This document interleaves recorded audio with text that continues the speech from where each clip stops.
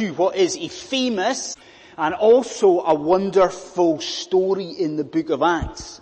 It's famous in so much as, we love to tell our kids this story, don't we?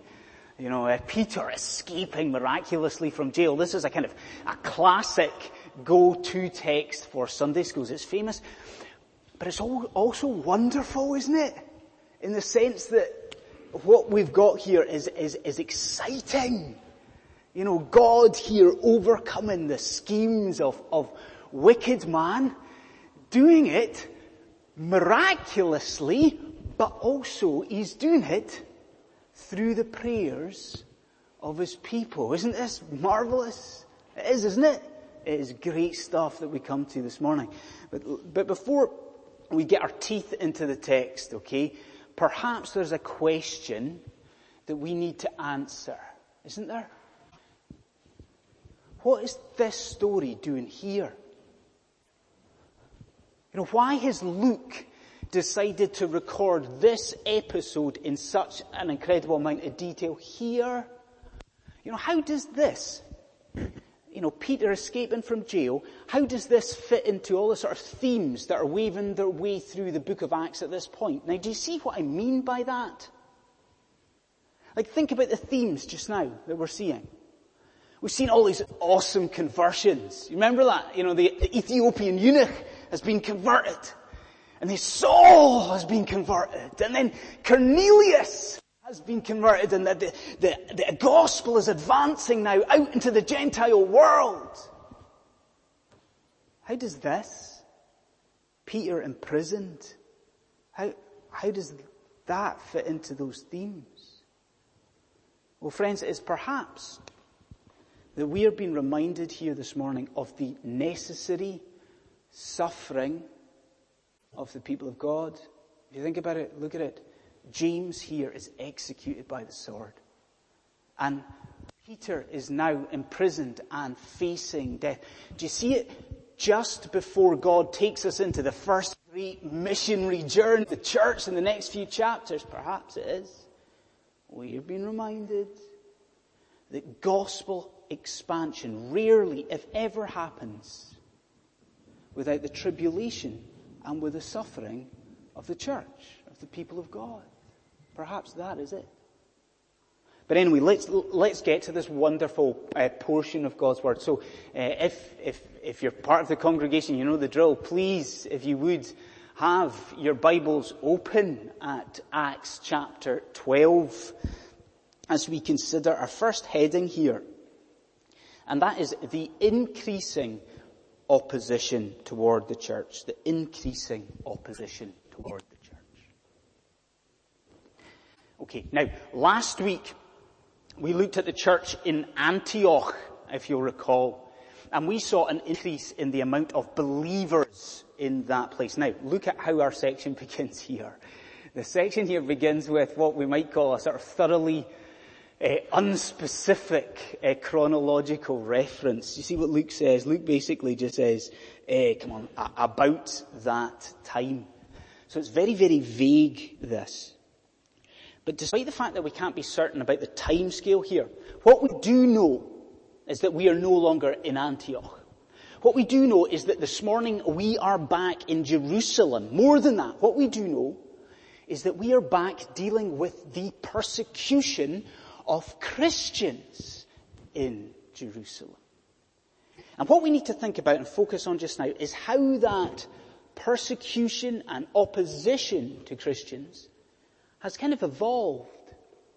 You know, the persecution of the church in Jerusalem has come on a bit, and it has increased and developed. And I think we see that in a couple of ways in the text.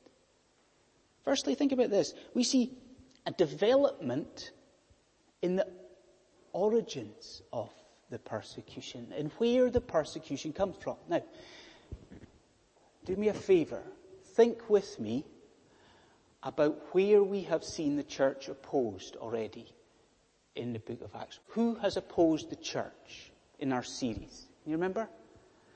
Would you say it's fair, is it fair to say that we've seen opposition to the church from within itself? Remember Ananias and Sapphira? You know, opposition toward the church from within the church. We've seen that. We've seen opposition to the church from Hellenistic Jews. We've seen it from Sadducees. We've seen it from the Sanhedrin.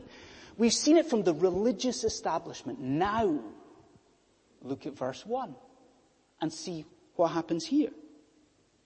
It's now King Herod who is opposing the church. Do you see this? It is now not the religious, but it is now the civic authorities, that maybe, if you would like, the political establishment that is standing to fight against the church. This is a new development here. And to see why Herod has done this, it sickens us to our very souls when we read this, doesn't it? Look at verse 3. Look why Herod has arrested Peter. He's done it because it pleases the masses. Isn't that disgusting? Herod, the political establishment, the civil authorities, he has killed James by the sword. And the public, they love it. I mean, they cannot get enough of this opposition of the church. And so he turns his attention to Peter. Do you see the point? Christianity here is being used as a political plaything. And as I say that, do you not see the parallel with the situation of our country today? Do you not see that? Like today in this country, in Britain in the 21st century, we as a church, we face, the Church of Jesus Christ, opposition from a number of places, don't we?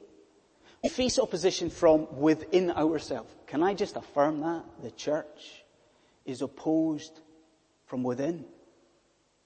And we see opposition to Christianity. We see that from other religions and faith. Of course we do. But perhaps more than in a long time, today we now face opposition from civic leaders. We face opposition from authorities, from government. What has happened is that the tide has turned.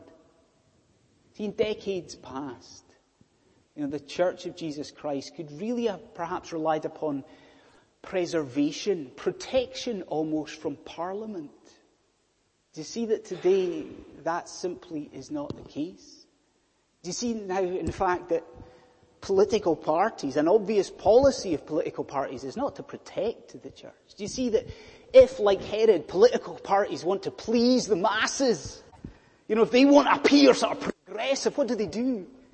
If they want to please people, they will seem to stand opposed to the church. They will be seen to stand opposed to biblical truth.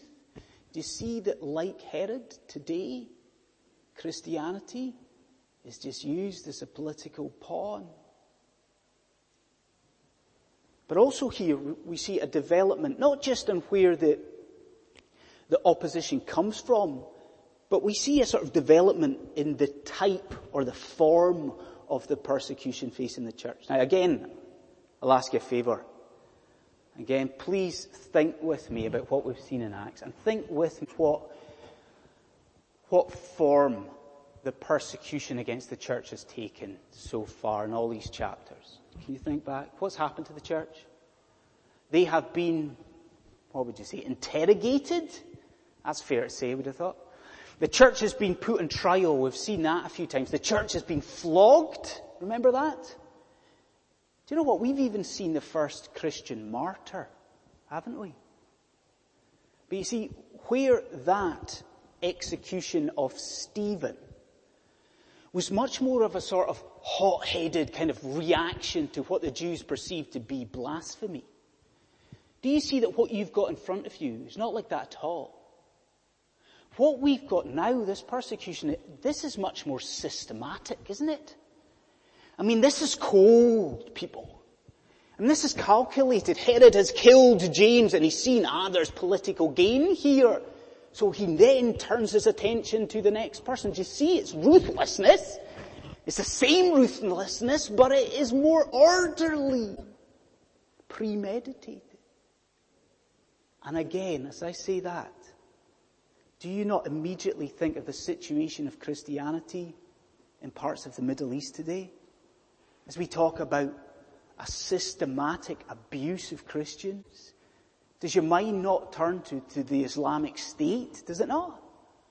I mean, here's the thing. If we're brutally honest, Christians have always been persecuted. In some part of the world, there was never a kind of lovely golden age of Christianity. We like to think there was, but there really wasn't.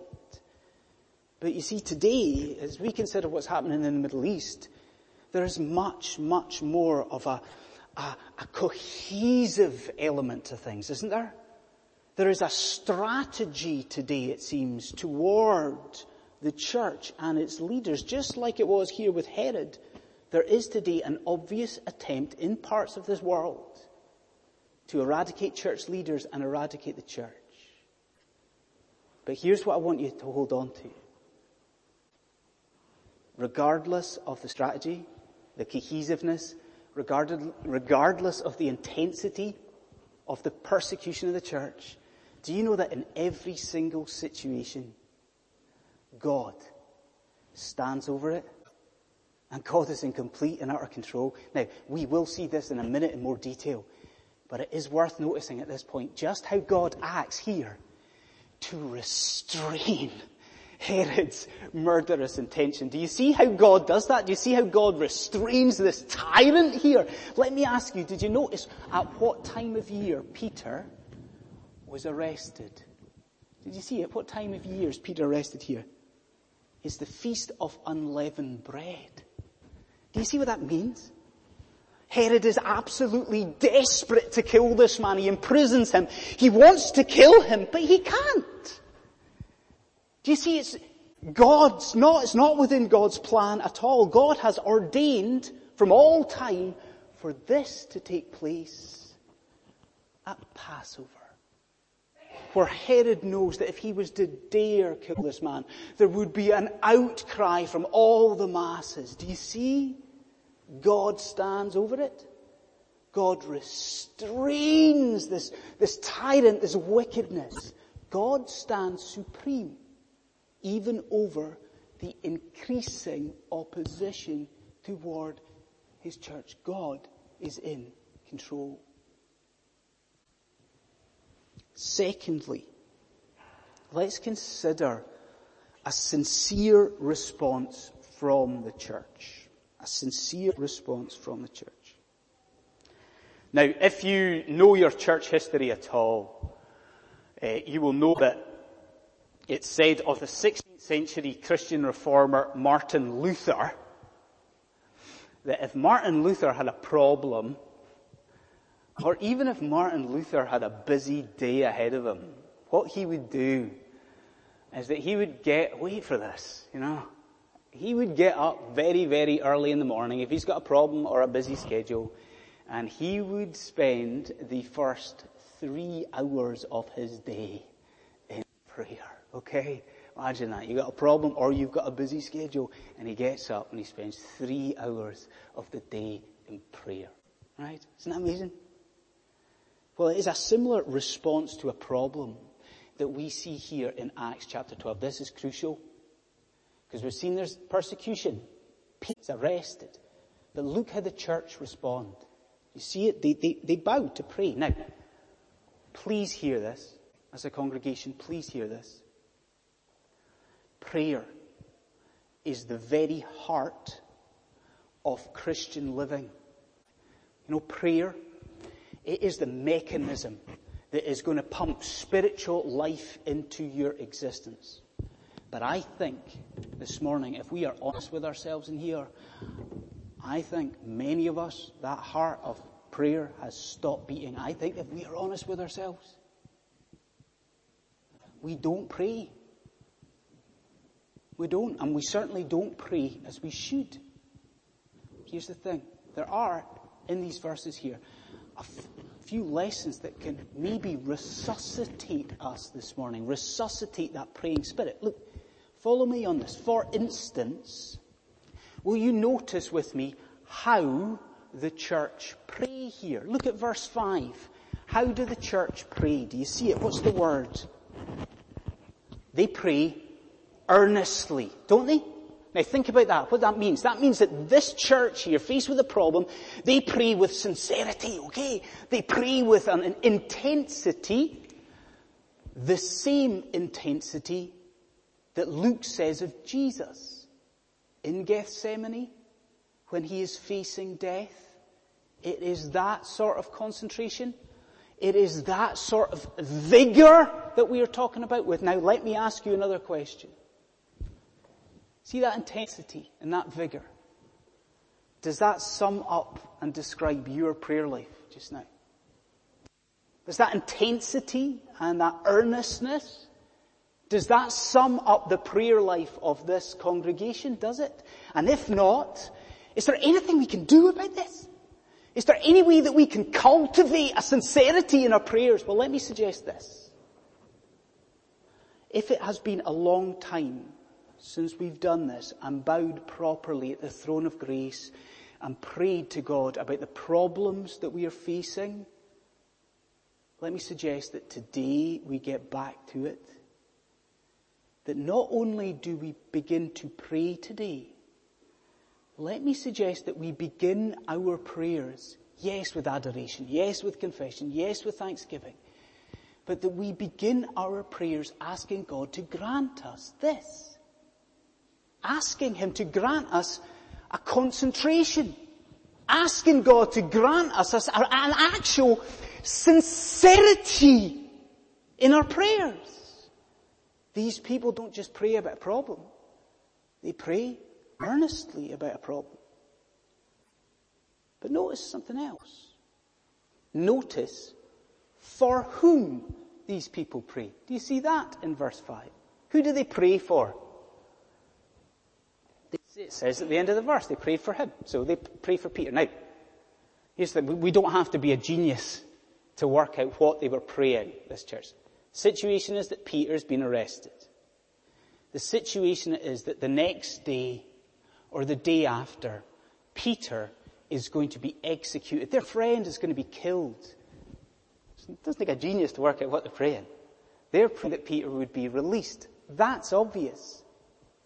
Let me tell you what might not be quite as obvious as that. They're praying for repeated mercy, aren't they? What have we already seen in Acts? We've seen that Peter's been here before, hasn't he? Way back in Acts, we've seen that God has already done this. God has already released Peter miraculously from prison. He's done it before. And they are bowing, they are asking God to do the same again today. Do you see the lesson? Do you have a problem in your life just now? Is there a darkness that's hanging over you? Friend, you, as a Christian, scan back over your life. Scan back and consider and meditate upon the times that you have been shown great mercy from God. You look back to the times that you have seen God's favor, God's grace upon you. And today you bow, and today you plead that God might do that once again. How they prayed, for whom they prayed. Do you know what's really interesting as well? When they prayed. Now, a little boy came up to me this week, and he had a question. I'll leave it to you to guess who the little boy was. But he came up and he said, when is the best time to pray? When is the best time to pray? And I sort of thought about it. And everyone here knows what the kind of textbook answer to that question might be, do you? You know, okay, or maybe say you pray always. But the textbook answer a lot of the time, proper times of prayer, morning and evening, right? We accept that that is the sort of, textbook time, pray in the morning, also pray in the evening, be praying constantly, yeah? Well, hang on a second and have a look with me in Acts chapter 12 here and think about what happens. Now, think about the situation. Later on, we see that Peter is freed. We get that. And then he goes to this house. Do you see whose house it is? He goes to Mary's house, and there's a bit of a delay. He gets in, and he finds the church praying. Now you see the question, do you? See the question? What time was that? Well, think about it. It's the middle of the night. It's the middle of the night. These Roman soldiers there are all asleep. This great escape takes place under the cover of darkness.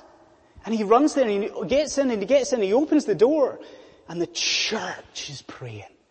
It is the middle of the night, but there is a problem. So the church prays. Friend, again, let me say to you, if there is that problem, if there is that calamity in your life just now, throw the textbook out of the window. Don't just pray in the sort of conventional time, in the conventional way. If there is something affecting your life, pray always. You know, if you're waiting for someone and they don't show up, use the time. Pray, seek God. If you're at work and you've got a couple of minutes, seek God, be at God. If, like here, you wake up in the middle of the night, if there is a problem, lay it before your God. That is what the church did here. And then lastly in these, also notice with whom they prayed. Like, I'll be honest with you, I love the imagery towards the end here, that Peter does eventually get into Mary's house. There's that delay, but he gets in. Now, please with me just imagine what that would have been like for Peter. You know, he's just been released. And he walks in, and let's say he pushes open the door. It's the middle of the night. Can you imagine the joy for him as he sees 1 or 2 or 3, 4 people praying for him? Wouldn't that be lovely? But that's wrong, isn't it? Because that's not what happens. He gets into that house and he pushes the door open. And do you see the imagery? Do you see what we're actually told? We are actually told that many people were gathered there. It wasn't 2, 3 or 4 people that were praying for him in the middle of the night. It was lots and lots of people. Do you see that the church had come together to pray about this man? And do you see also that as London City Presbyterian Church, that is what we should be aiming for right there. Do you see that? That if there is a problem in your life, if there is a problem in the church, if there is a problem in the spiritual life of the people that you know and love, if they, like Peter, are on a spiritual death row, it is with the church that you must pray. Do you see that? It is with the church. Because the church praying is the greatest weapon that you have against the evil one. We bow and we pray. A sincere response to a problem.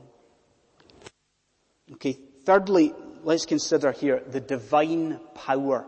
Divine power through the church. Now, if push came to shove, and I had to say what my favourite film of all time was, I think I might have mentioned this before, but I think I would probably go for that Clint Eastwood epic Escape from Alcatraz. You know the film, I'm sure. You can't beat it, come on. You know that story of, what's this guy's name? Is it Frank Morris? And his bid for freedom from not just any jail. Come on. You know, this was an escape from Alcatraz. This was, you know, surely at the time, one of the world's foremost and securest facilities is Alcatraz. Now, do you see that there is here a parallel with what we've got in Acts chapter 12? Because Peter's arrested. I'll let you get it. It's okay. That's woken people up. It's okay. We should be thankful. Peter is arrested, and I think Alcatraz. Peter's arrested, and the church is praying. But do you see that one of the foremost emphasis of the text here is actually on the level of security here. So hear that the focus of the text is on the level of security that Peter is held in here. Right? Think Alcatraz. Now see what we're told. We're told 4 squads of 4 Roman soldiers were guarding this guy. So that's 1 squad for each watch of the night. See how intense the security is? Now, the usual practice of binding a prisoner to a Roman soldier, that is scrapped. And with Peter, 2 chains bind him to 2 Roman soldiers. Do you see? Then we get to the gates. Man alive, picture the gates. These things, huge, big iron bars blocking any escape route here. Do you see? This place is an absolute fortress. That's what Luke's telling us. But just like Frank Morris, there is an escape bid for freedom, with the point being that, do you see it? The worst that the world can do to try and chain the church, it is absolutely nothing to God. Because do you see what is also emphasized? It's not just the level of security. It's not just that this is a high security place. The emphasis is on the ease at which God frees Peter. You see that? The angel doesn't have to worry about breaking in. The angel just appears. He's just there before him. Those chains that are binding this man, do you see what happens to them?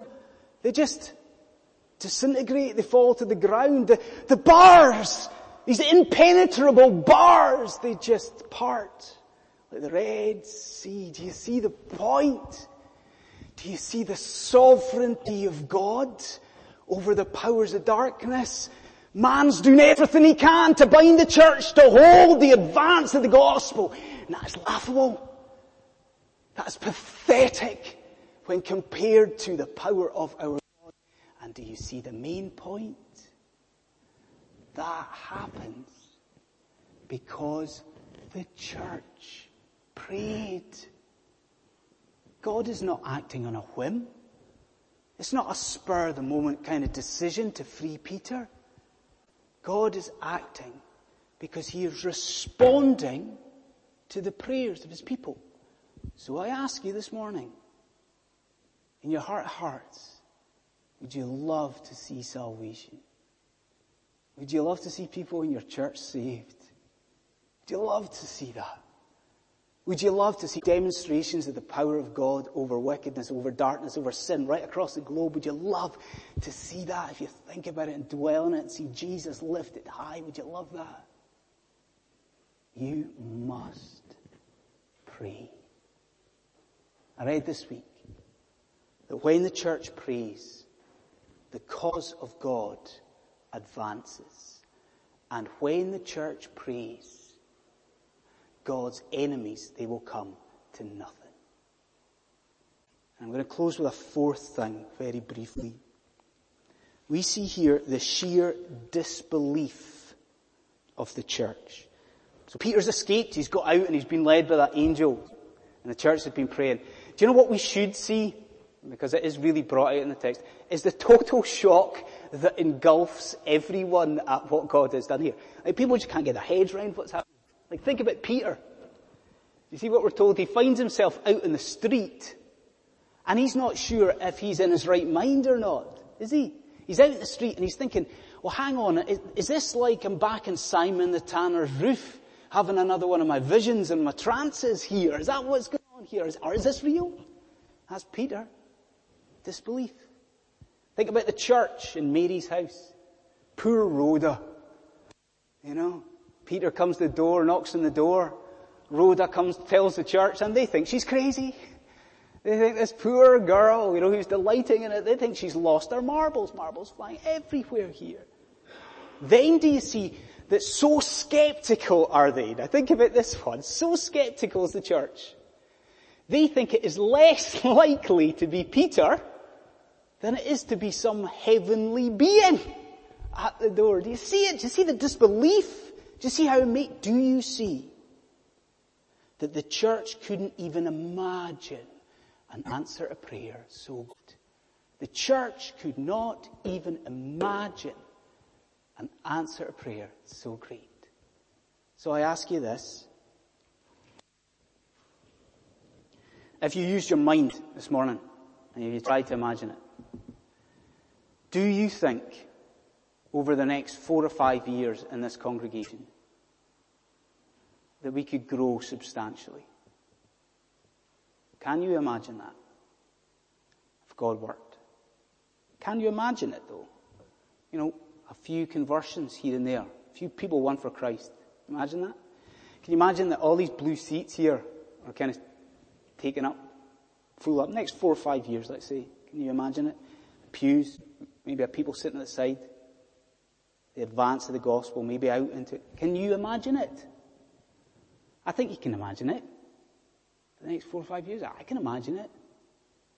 But here's the thing. Here's what we've got to see from Acts chapter 12. God can do much, much greater things. We can imagine that. But God can do, through the power of the Holy Spirit, things that we can't even fathom just now. God can do such wonderful and great things through us, through this congregation, that if we were to know about them just now, just like here, they would shock us. That we would be just covered in disbelief. Do you see that? God can shock us in here. If we pray. I'll leave you with this thought. Do you see what happens here with Peter in this jail? That happened to Jesus Christ. And that can happen to you this morning. What happened to Peter, it happened to Jesus. Just as Peter was entombed in this dark dungeon. Do you see that Jesus Christ, our Lord, was entirely imprisoned and held captive by death? And just as the Lord freed Peter, so our God, our Father in heaven, He flung the doors to Jesus' tomb open and He burst forth into life. And what was the other side of it? What happened to Peter here can happen to you this morning. See, I don't know how you came to church. I don't know where you stand before God. Perhaps you came in here imprisoned by your situation and imprisoned by your sin. Let me tell you this, if you pray and if you ask Jesus Christ even this morning to forgive your sin, to your astonishment, what will happen this morning is that those chains that are binding your soul will dissolve. They will fall to the ground. The gates of death, let me tell you, the gates of judgment in Christ, they will stand before you no longer, and you will breathe the air this morning of spiritual freedom in Jesus Christ. And all that comes if you bow before your Maker and you ask Him to forgive your sin. Now, will you do it? If you do you know what? You might be able to look back on this day and say with the hymn writer, that day, Lord God, in September, that morning in London, my chains fell off and my heart was free, and I rose and I went forth and I followed Thee. Let's bow.